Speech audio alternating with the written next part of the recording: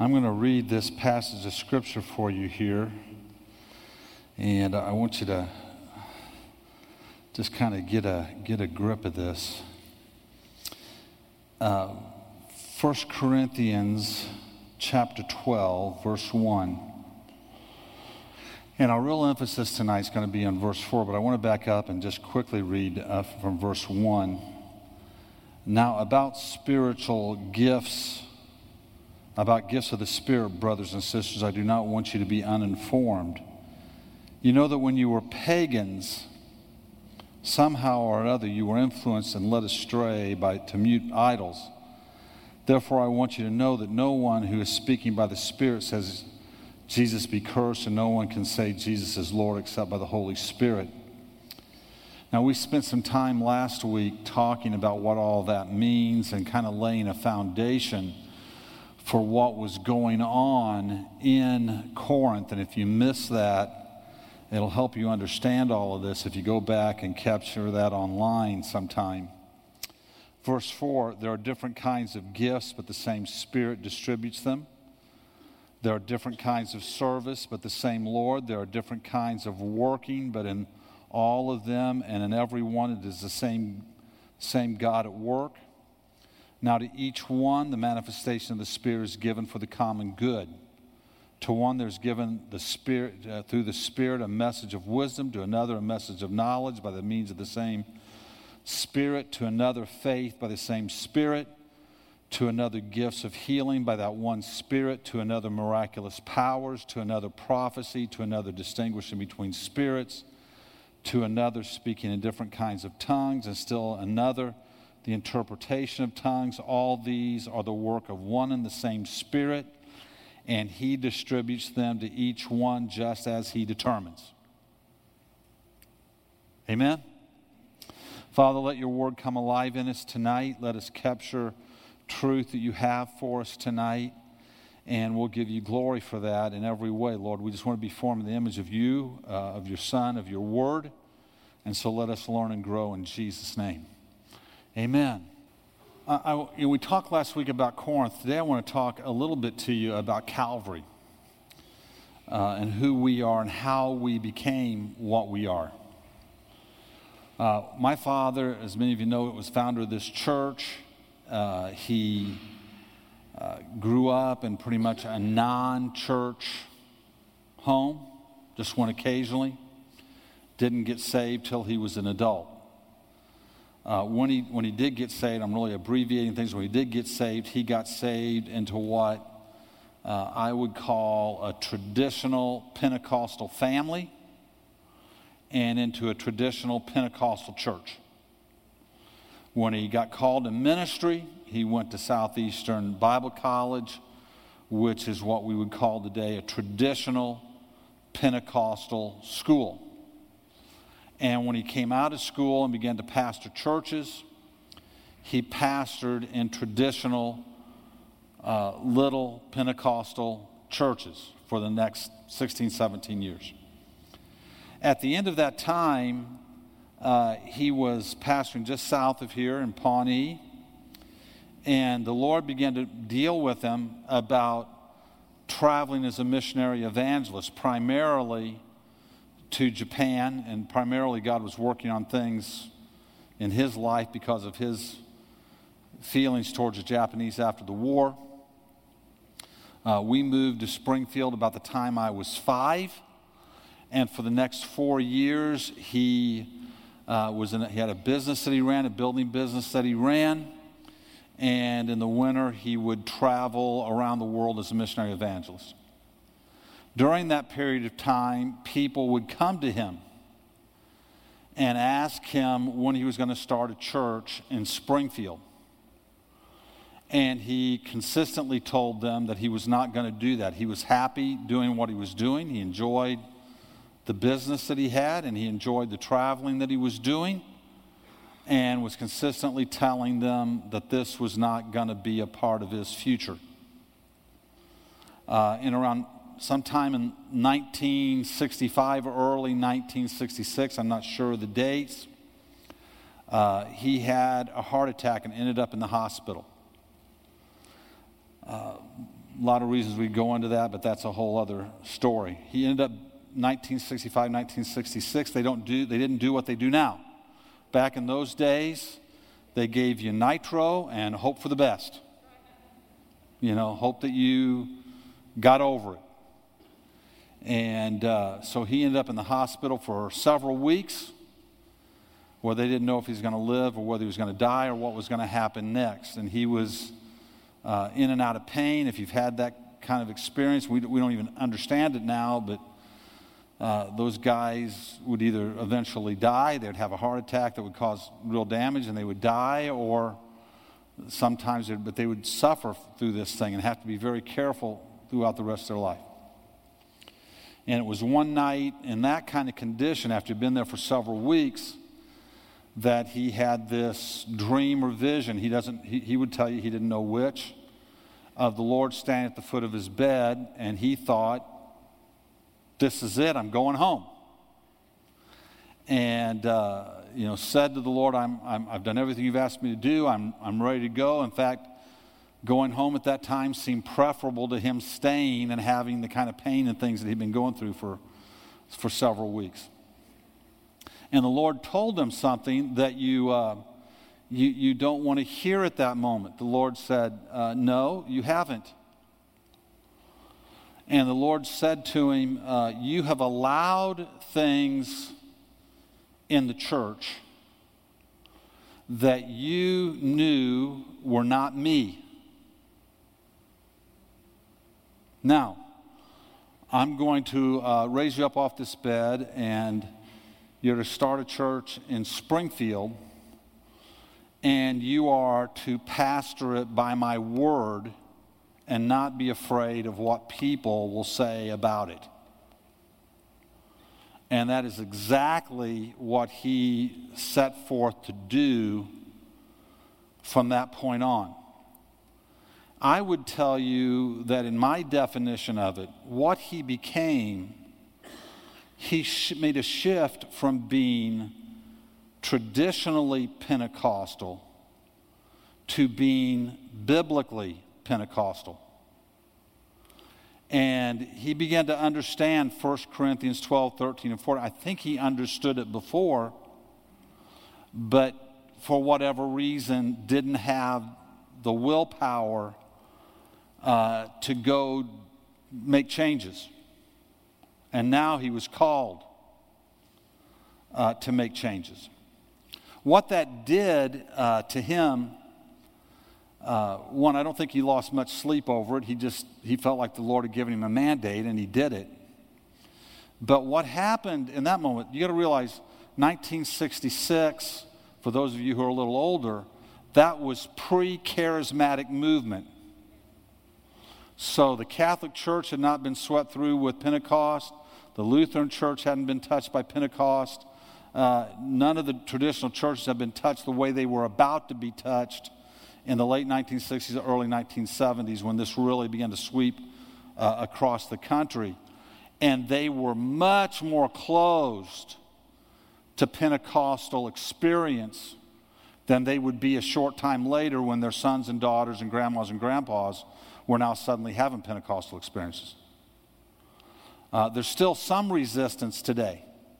When you wonder why churches don't cooperate with each other, many times it's usually over doctrinal issues, and that's one of the doctrinal issues that keeps churches at times from cooperating with each other, the way they see the working, the moving of the Spirit inside of people's lives. So as he started the church, it was going to be a Pentecostal, biblically Pentecostal church, and so people on that side of the aisle didn't like it much, because he made the movement to be not what we would call traditionally Pentecostal.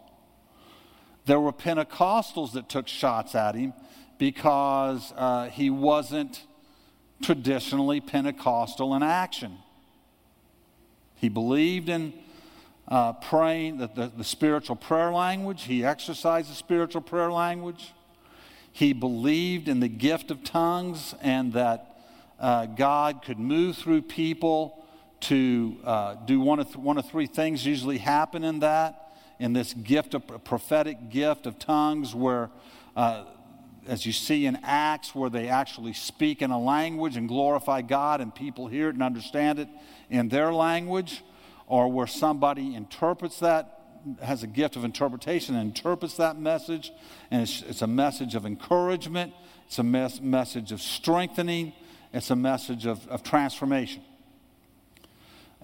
He believed in all those things. I've seen him exercise those things. And I watched as a boy, not understanding all of that. I was too young to understand it all. But I began to see how he interpreted these passages of Scripture and how that impacted the church, and there was great fruit because of it. It was one of the things that brought great unity and great fruit into our church. You had people who were married who one was a Pentecostal background and one was not, and they were able to come into our church and have peace together instead of turmoil together. Had people come in from all kinds of different backgrounds, especially as the charismatic movement began to happen. People from all kinds of different backgrounds were able to come in and find this aspect of biblical truth. Now, when you think about how bad it was, we read this passage just a minute ago about deaf and dumb idols. Here's what the theologians believe about that. We talked last week about the Aphrodite and the goddess of love, Eros, sexual, sensual love, these orgies that would take place. And the word that gets translated in there is a word that we would say is ecstasy. And they talk about this word of people getting caught up, out of control, swept over by some power, and that power takes over. And so for the Corinthian church, people praying or speaking in tongues was not a strange thing. They had experienced that in the pagan church. They had experienced that. Now, Paul's definitely saying to them, you worship deaf and dumb out. They can't hear and they can't speak. What he was telling them is what they were doing, what those people were doing was demonic. They weren't doing what was Christian. They were doing what's demonic. And so now, even today, we have Christians who are on the other side of this who say that the Pentecostal experience was for that day and is no longer valid. They will say Pentecostal people today are, one really famous one just wrote a book about it about a year or two ago, talking about people who have this Pentecostal experience are really having a demonic experience. Now that guy's got some answering to do to God someday. I believe God is gracious and kind, but that's where all of this comes from. That's where all this conflict comes from that we even have today. From the very earliest, so here's what's going on in Corinth. Paul is dealing with some of their questions, and he's dealing with some of their abuses. And with a careful reading of 1 Corinthians 12, 13, and 14, when you read all of it, when you look at every verse and not just the ones you want to cherry pick that fit your tradition or your background, and they can be done on both sides of this. You can pick out what comes from your tradition and your background. If you don't do that, but you look at the entirety of that passage, in every one of the lists that he gives of gifts, tongues is the last one that he mentions. And the feeling for that is that tongues has risen to this really high place in the Corinth church, that if you're spiritual, this is what you do. And he is trying, we'll talk about this a little bit more as we get. He's showing them, no, there's a variety of gifts, there's all kinds of gifts.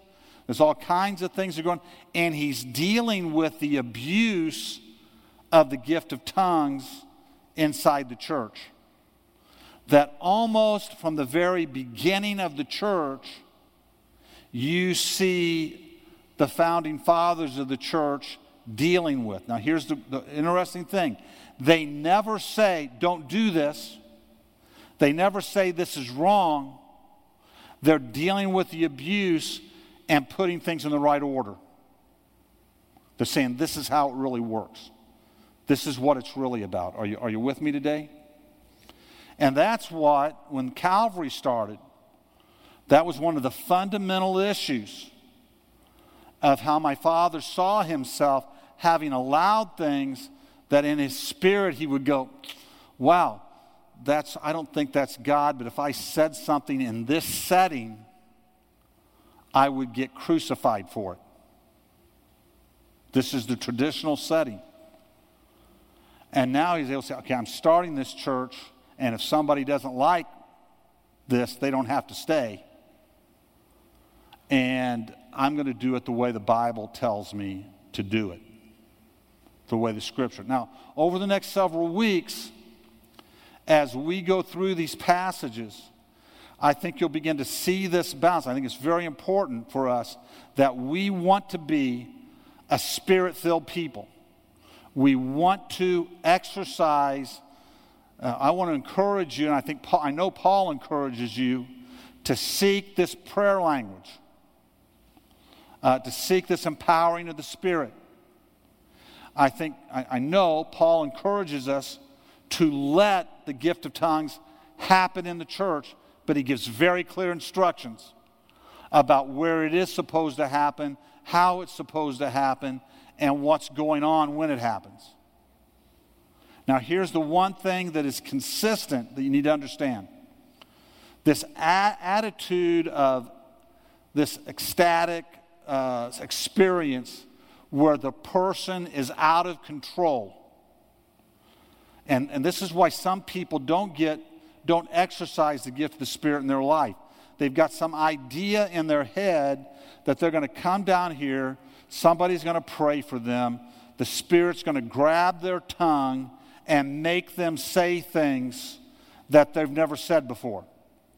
Paul fights against that idea. Paul always pushes to the fact that the Spirit is subject to the person. That the Spirit doesn't make us do things. That the Spirit is a gentleman in us, and we cooperate with the Spirit, but we allow the Spirit to speak through us. And so he's very, very clear about that. Paul, pretty consistently is. You think about something as simple as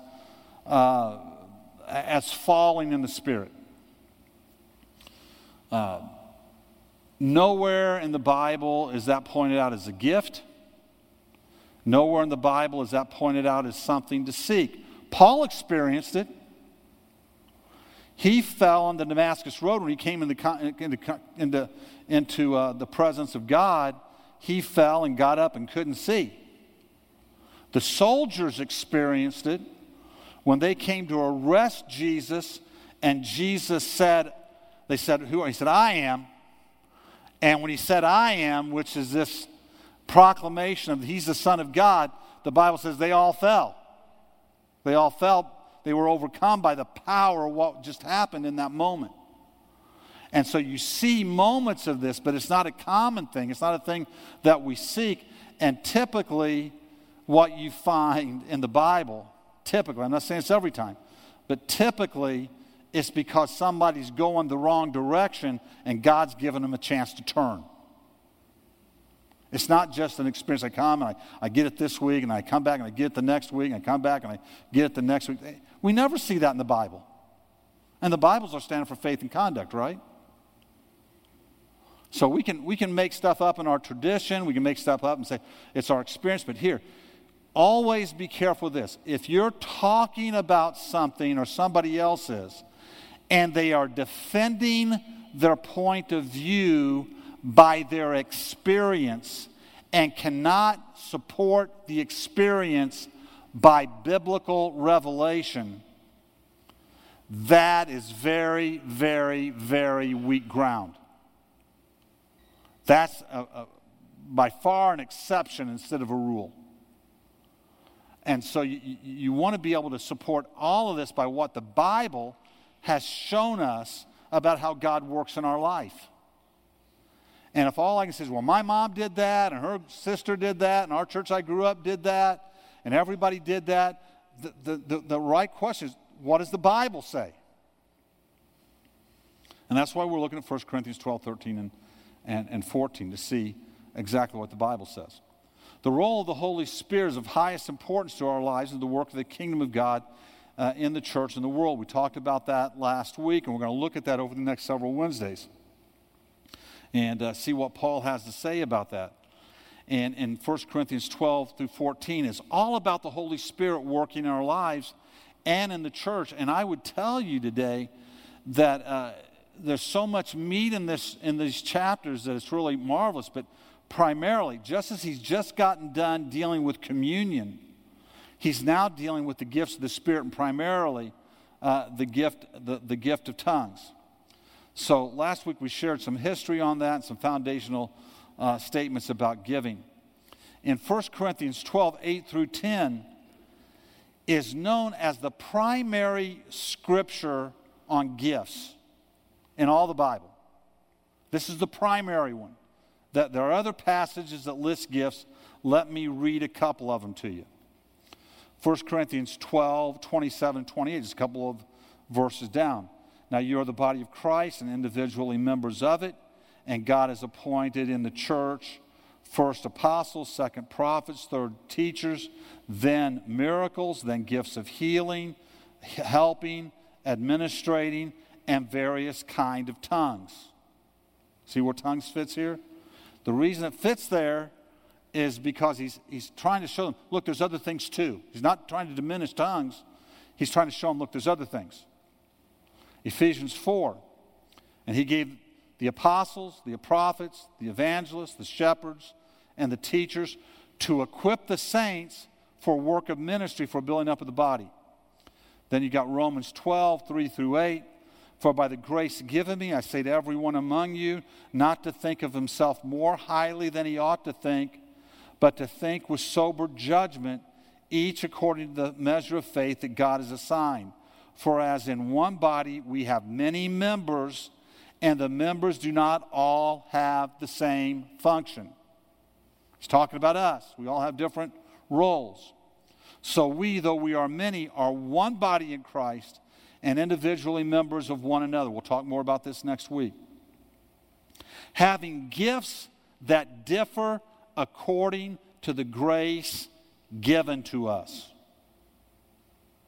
Our gifts are going to be different. Let us use them. If prophecy, in proportion to your faith. If service, in our serving. The one who teaches in his teaching. The one who exhorts in his exhortation.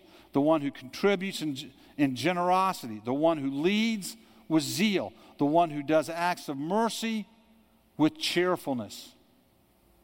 So you read these and you hear different things being said. But 1 Corinthians 12 is the primary one. For to one is given through the Spirit the utterance of wisdom, to another the utterance of knowledge according to the same Spirit, to another faith by the same Spirit, to another gifts of healing by the one Spirit, to another the working of miracles, to another prophecy, to another the ability to distinguish between spirits, discernment, to another various kinds of tongues, to another the interpretation of tongues. And we'll dig into those a little bit more in the next few weeks. Two trains of thought on this passage. Here's the trains of thought that you get from theologians. And they argue ad nauseum about these things. The first train of thought is this. There are 9 gifts as listed in 1 Corinthians 12, and all the others listed throughout the Bible fit into those 12 some way. Okay? That's one argument. The other thought is that 1 Corinthians 12 is neither exhaustive or even carefully worked out. It's not like something they've really set and gone, okay, this is first, second, third, fourth. It's just Paul going, hey, here's the gifts that the Holy Spirit's leading to his mind at that moment. It is a list that represents the varieties of the ways that the Holy Spirit can manifest himself throughout the lives of believers. And they emphasize the word varieties, different, that we read here tonight. Different, varieties in some lists. And so the statement is that none of the list was supposed to be complete simply because the Holy Spirit can move on us as he will.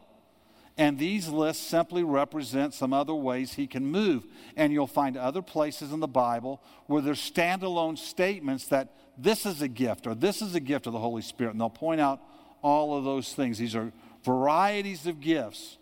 And frankly, if you want to argue amongst yourself about which is which, I'll leave that to you. To tell you the truth, I don't care a lot. What's important is this.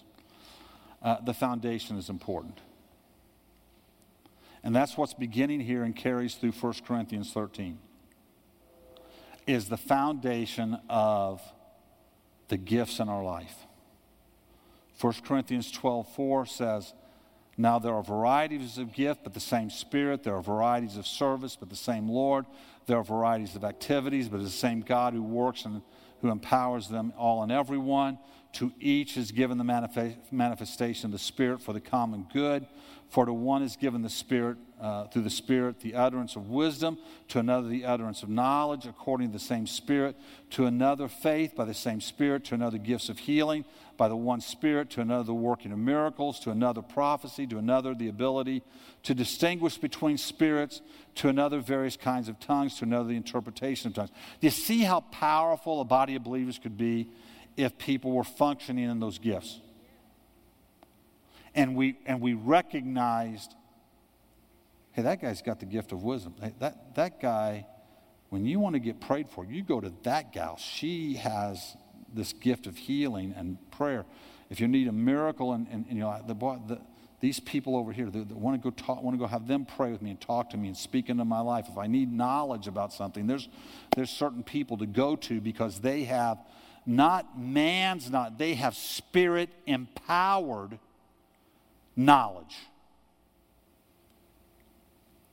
Now, to me, that's really cool. Is it to you? All of them are empowered by one and the same Spirit, listen, who apportions to each one individually as he wills. I don't get to choose that. I don't get to take that on. He chooses that. I don't get to choose it for you. Somebody says, come see me and I will assign you a gift of the Spirit. Don't go. You know, if somebody wants to try to help you define what it is, and maybe they have some discernment and they can begin to discern, maybe. But be careful. Be really careful. And how we do all of that. So let's look at some foundational issues. The first one is this. There are varieties of gifts. The varieties. They differ with each person. And we use them in proportion to the faith that we have. And so when we look across the body, there's varieties of gifts. Now let me tell you, the trying of the saints is not one of those gifts. Complaining is not one of those gifts. Are you with me tonight? You know, testing the patience of the saints is not one of those gifts. We don't want to be those people. We don't want to be the people that cause division and separate. The Bible puts all that in another category of the works of the flesh. But there are varieties of gifts. And what we understand is they come from the same Lord. So what Paul is trying to get them to see is, look, don't just think tongues is great. Tongues is great. He's going to tell them later in 14, I want you all to have this gift, this gifting, the prayer language.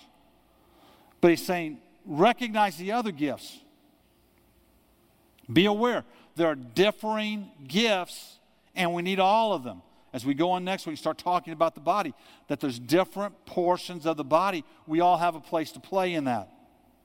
There are varieties of service. This is foundational to understand.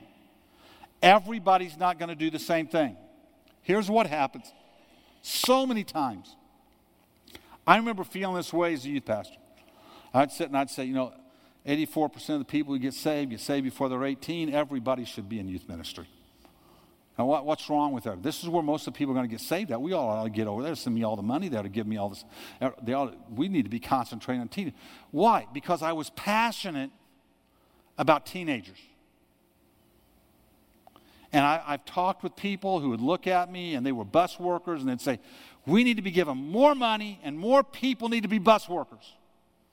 And if you talk to outreach people, they'll say more people ought to be involved in our outreach ministries. And if you talk to people going down and giving food out, or what, more people ought to be doing this, and the whole church ought to be out doing. Everybody ought to be out doing this.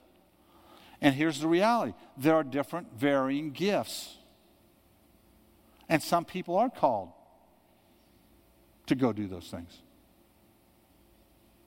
Some people are called to work with teenagers, and I learned as a youth pastor for 11 years, there are some people I did not want in there with the teenagers. They were not gifted, they were not patient, they did not understand them, they did not remember what it was like to be a teenager themselves, or maybe when they grew up they hated being a teenager. You really didn't want that guy in there. He hated being a teenager, hated the way he was taught being a teenager. He hated the way people treated him and now he's getting even with the teenagers that he's. Don't want that guy around. Now listen, so we got to give freedom for the various services, especially when you find yours and you're really passionate about it. Now there's a difference between Christian responsibility and passionate gifting. So you heard this in Romans. If you're called to give generously. Now, he's not talking there to the church and saying, listen, some of you aren't called to give, but there's some people who are really called to give, so the rest of you don't have to give. No, he's saying there are some people that God has gifted with the ability to make money and give money, and they need to do it generously, in great passion and purpose. They need to be all about it. They need to be all about it. And they need to joyfully do that. And all of us have a responsibility to tithe. All of us have a responsibility to some level of generosity, but some have a high calling to go do that. My dad always said, I want that gift. And people would say to him, why do you want that gift? Because for me to be able to give, God has to give me something to give with. It's got to flow through me some way. It's got to flow through me some way. Evangelism. All of us are called to evangelize. I think this is one of the places where we get tripped up sometimes. As you've heard me talk before, statistics tell us that 70% of the people that get saved because somebody invites them to church. Now, you will hear so many people come through and say, all of us need to learn how to evangelize and share our faith individually. And I believe all of us should be able to tell our story. We've worked on that. We've talked about that. We all need to be able to tell our story. But some people are just gifted to do it all the time. They're just gifted, and they're gifted to help other people learn how to do it all the time. And the person who's not gifted to do it all doesn't need to beat themselves up. They need to be a bringer, and they need to make sure the people in their circle of influence have heard the gospel. But I know people that can go up to total strangers in 15 minutes. They're sharing faith with them. And they're being effective. It's being powerful. It's penetrating the darkness. And they can come in and teach others and help others learn how to do that. Let me give you one simple. Worship leaders. There are people who are called to lead others in worship. They're gifted to do that. They just naturally flow in the Spirit. They got musical skills and abilities God's given them, and they naturally flow through it. So wherever you put that on the list of gifting, can you accept that some people are called to lead us in worship and others of us aren't? I mean, do you think it would be wise if we just said, okay, we're going to, once a year pull 52 names out of the hat, and whatever Sunday, whatever people we pull out, one of the Sundays is yours to lead worship. That's not the way the kingdom's supposed to work, is it? No, we want gifted people doing gifted, just like teachers. We want gifted people doing gifted ministry. And that's why you need to know what yours is. And the third part, foundationally, there are varieties of activities. There's just varieties of things to do. The body's a big, complex body with little kids in the nursery to senior adults in the nursing home, and everything in between. There's varieties of ministry that needs to take place, and the whole body needs to be at work doing that ministry and celebrating each other's ministry. Now, here's the second foundational point. God empowers the gift. God empowers the gift. Just because somebody has the talent to get up in front of their business, maybe they're an insurance guy, and they can get up in front of a bunch of insurance guys and help them learn how to sell insurance better than they could before, and he gives them things and he teaches them, doesn't mean he can stand up and preach a message of the gospel that is empowered, or teach a Sunday school class and it be empowered to change people's hearts. Doesn't mean that at all. That gift of teaching, that gift of preaching comes with the power and the anointing of the Spirit. Listen, have you ever sat in a sermon, in a service, and sat there and at the end, as you're listening, you're going, did my wife tell him about me this week? Has he been following me around? You're sitting in a small group and somebody's talking, you're going, somebody has told them what's going on in my life, and that guy's getting in my business. That's not the preacher. That's the gifting of the Spirit, empowering the Word to cut down to your heart. I don't know how many times I've stood out in the entry of one of our services, and somebody comes up to say, man, you followed me around this week. And I say, well, tell me about it. And they'll name one little point, sub-point of the message. One line in the message. And the Holy Spirit took that one line and like an arrow to the center of their heart went after them. And they're sitting there, and I don't even know if they heard the rest of the message because the Holy Spirit was working on them. Are you getting this? That's Spirit empowerment. That's not the pastor. That's just us being obedient and the Spirit doing His work. I can't convict anybody to get saved. I can't do it. Wish I could. Can't. The Holy Spirit can. And as we do what God calls us to do, the Holy Spirit does. Just like when you're witnessing. You can't convict anybody to get saved. You can tell them your story and let the Holy Spirit do what He's going to do. It's empowered by the Holy Spirit. In the case of the Corinthians, the highlight in tongues was being highlighted as the highest gift that they could have. And you were somebody if you gave messages in tongues or you prayed in tongues, and you were lesser if you didn't. Most likely that came because of Pentecost, and then speaking in tongues becomes this thing in the service, and there was this attitude of being super spiritual. And I want to tell you, this is always in danger. The enemy always wants to push us into that kind of thinking. And if you get in many, many traditional Pentecostal settings, if somebody hasn't given a message in tongues or there hasn't been praying in the Spirit, it wasn't a great service. We've quenched the Spirit somehow.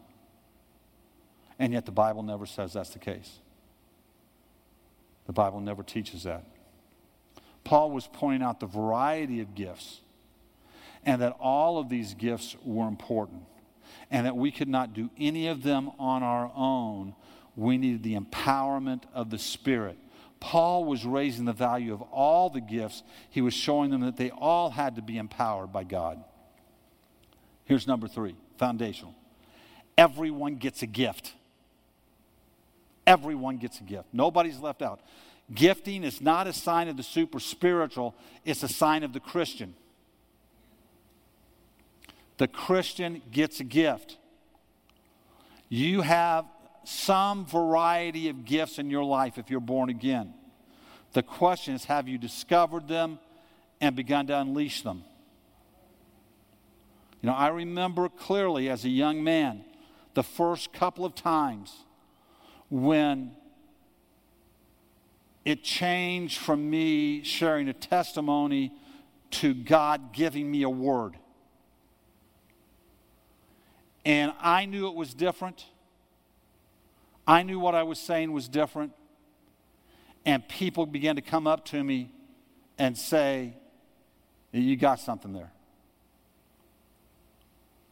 Some would say, I remember once, after the very first time I ever did this, where I sensed the Spirit of the Lord lead me into a message, and I shared it. I could tell you what it was today. I still remember it. And I remember a guy coming up to me and going, you chip off the old block. Now, what was he saying? The gift I see in your dad, I sensed in you tonight. That wasn't about my dad. That was about gifting. And as we walk through life, we begin to discover that gift. And one of the ways to look at it is, where do you really impact people at? That's one of the ways you discover it. Where does my life really begin to impact people? And where do I really find life-affirming power of the Spirit in my life when I do it? Remember, variety of gifts. If I worked with a bunch of 2-year-olds, I would not feel much life-affirming power in my life. Thank God there are people who do. Amen? Like I said, when I worked with teenagers, I felt life-affirming power of God every time I walked out of there. There are other people who came in and just made them mad. They didn't need to be in there. They needed to go find where they have life-affirming power. Because that's one of the signs that the Spirit is moving in your life. So we need to put that effort into recognizing the need and discovering the importance and the purpose of these various gifts. And Paul's undermining this idea that certain gifts should be different, and one's have higher places of honor, and he will highlight one gift, but he will highlight one gift as one we should all seek. We'll talk about that in the next couple of weeks. But he's saying all these gifts are important. Now listen, I'm a pastor, and I have certain gifts as a pastor.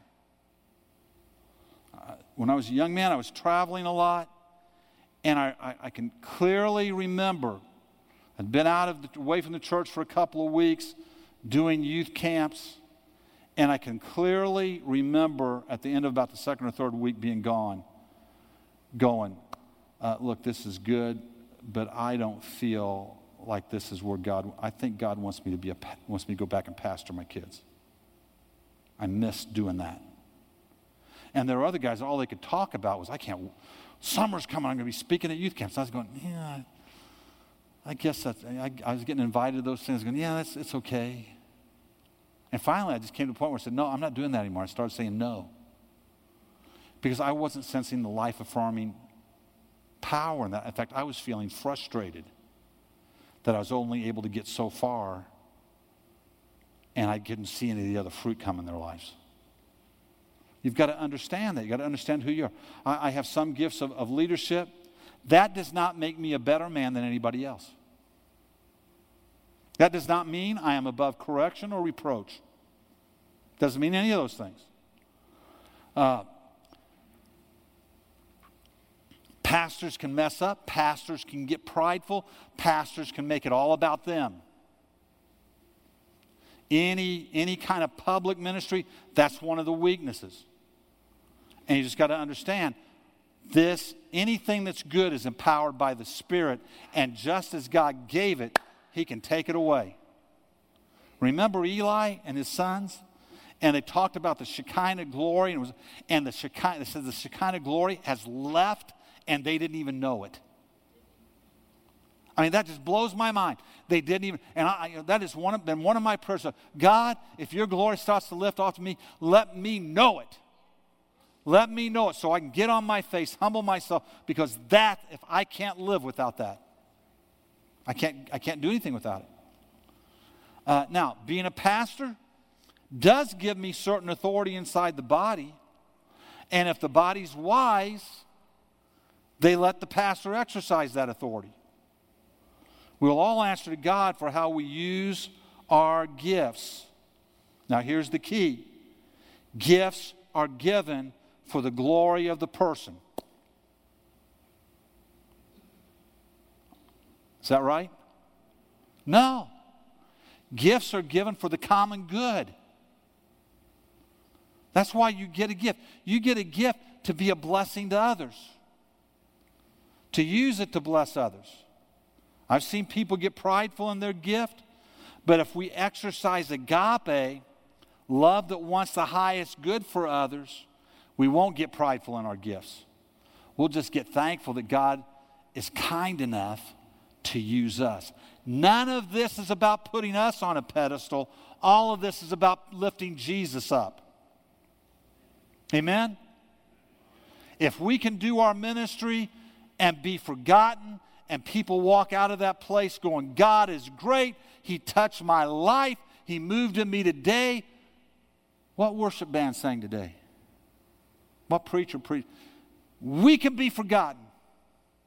We are not what's important. We just want to be the vessel He flows through so Jesus' name is lifted up on high.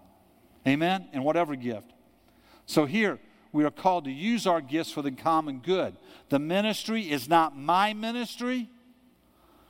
It's not really even our ministry. It's His ministry. Now, all of us can struggle with the balance between where our name needs to be used and when it's vain to use it. You know, there's right place in all of that. But it's not about us. Gifts need to be recognized. And listen, they're recognized even as they are judged. Now, I'm using me as an example of gifts today. If I present a program to this church, a change, and you're sitting out there, maybe it just seems like, oh, here he comes, pastor wants more money. You've got to sit and say, is he just trying to get more money, or is he using his pastoral gift and his leadership gift to call us to do something God's called us to do? Now, if in the process of that, the elders begin to get up and say, pastor's called us to do this, and we're with him. We're deciding this. We're moving this way. We're behind the pastor in this. If other pastors in the church begin to say, yep, this is right. This is right. This is the right way. Well, then the people in the church better be very careful. Just like if there's somebody in the church who has the gift of discernment, and you go to them and ask them a question, and they say, well, listen, this is what I feel the Spirit of God's telling me. You better be careful if you ignore that word if they've got the gift of discernment. It doesn't mean they're God in your life, but it means they have a gift that they can exercise, and when they use it, you better be careful not to just blow it off. You better stop and back up and say, wait a second. Well, why is this person who has this gift? This applies to all the gifts. Now listen, what we're going to see in the next couple of weeks, and I want to wrap this up, but I want to kind of lay this out here right now. In tongues, there's a prayer language in tongues that God wants, the Holy Spirit wants all of us to be able to exercise, and we'll show you why. There's the gift of prophetic tongues that is for just some people. Not everybody gets that. The Bible's, as we read down through here, you read 1 Corinthians 12, he's very clear. Not everybody gets this. So when you think about this, you get one side of people who say, nope, that day is done, that doesn't happen anymore, and they're going to shoot at the Pentecostals. And then you got side two who say, if you just don't let everything go, you quench the Spirit, and any judgment quenches. I believe if you don't judge, it quenches the Spirit. Because if you just let anything go, the enemy can send anything in. And there has to be some point in time. Listen, I've heard hundreds, if not thousands, of messages in tongues. I don't want to put a number on it, but I would tell you that the number of ones that were legitimately the gift of the Spirit speaking in that moment is a much smaller number than that. Most of them were some sincere person just getting caught up in their own spirit. Sometimes just somebody who pridefully wants to try to exercise that gift. And generally, if that's the case, they're smart enough and maybe even love God enough that they basically, what you hear in that moment is just another proclamation of what's already been said or what is clearly stated in the Bible. And you find yourself sitting there going, why did God have to tell us that? I know that from His Word. It's when they bring some revelation and some clarity of something that moves you, and then the church better respond to it. So that we'll get into that more in the next couple of weeks. Things will become clear as we look at the Word. Number 5, quickly, the Spirit apportions them as He will. We've read about this in Romans. So the final thing. The Spirit is the master of supply and demand. He knows the need of the local body, and He supplies the gifts. He knows what we need. So, let God do His thing. Now, if you say, I don't know what my spiritual gift is, I'm going to give you just a couple quick things, three or four quick things to do. One, begin to pray to understand it. God, help me see what my gifts are. 2, begin to look at the things that you are passionate about, that you want to be involved in, and that you find success, some power and some anointing of the Spirit when you do it. When you begin to do it. And third, make sure you go to the starting point class and get the gift assessment, because that's going to help you do number 2 better. It's going to help you look at what you're gifted at and what you're passionate about and what you really enjoy doing, and you're going to find some things out about yourself that's going to help you begin to explore and discover your gift. The Lord doesn't usually come down and give us a big sign. Usually we discover it as we begin to exercise certain things, and we find life in it and others find life in it. So don't sit back and say, I am the only person in the kingdom of God that He has never given a gift. No, He's given you a gift. You just haven't discovered it yet, and you're not even the only person who hasn't done that. And if you have discovered your gift, then you take that gift and you just work at doing natural things to help you exercise it better. So, for me, what that meant was I had to study the Bible more. If I'm going to preach the Word, I've got to study the Bible more. And I've got to know the Bible more. And so that's what I began to do as a young man. Because listen, if I have the gift and I preach and it's not biblically sound, it's no good. It's not worthy. If you have this gift of, even being able to lead people and worship, you've got to hone your skills and get better at what you're doing. Now, the Spirit empowerment, you can't get better at the Spirit empowerment. Only Spirit can do that. You get that by being close to God and praying and seeking God and going to Him. But you develop your natural talents, your natural abilities around it, your knowledge around it, all the other stuff around it, so you get better and better. If you feel gifted to work with kids, you want to learn everything you can about kids. Just learn everything you can. And the Spirit will now help your gift blossom inside of that knowledge. That's not the gift. That's just you taking and saying, I am passionate about this. I'm going to know more about it so the Spirit can flow out into all of those places naturally. Are you getting this?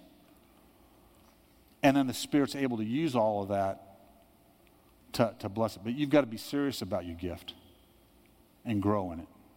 All right, has this been okay tonight? Let's stand together. Let's stand together. Every head bowed, every eye closed for just a moment. How many in this room you'll say, Pastor, I know what my gifting is. I know what I'm called to do, and I am exercising it and walking in it and finding the fullness of life. And just raise your hand right now and say, Pastor, that's me. I know what I'm supposed to do. All right. How many say, you know what, I'm not quite sure. I'm not quite sure yet what my gifting is. Just raise your hand and say, Pastor, pray for me. Yeah. Yeah. How many of you in this room are not going to raise your hand no matter what I say? Okay. Father, in Jesus' name, I thank you for this congregation. I love them. You have such an important job for them to do in this community. There are lives you want to rescue. Eternities you want to change. People you want to bless. Answers you want to bring. Mercy you want to offer. Oh, Father, needs you want to meet through the men and women that sit in this church tonight and that will sit here Sunday morning. And you've called to us not to be ignorant of your spiritual gifts. So, Lord, I pray for those who are exercising them, that they would find more and more life to the full and grow in them and just get more and more of your gifting, more and more of your Spirit moving in their life and through different areas of their life as they learn and grow. And for those who aren't sure what their gifting are what it is yet, whether they've raised their hand tonight or they didn't but needed to, I pray that there would be a hunger to be that person who can be empowered of you to make eternal difference. This is the greatest cause in the world. Lord, help us to jump in the middle of it and use the gifts you've given us to change eternities and to meet needs. In Jesus' name. Everybody said, amen. I love you. Go in the name of the Lord tonight.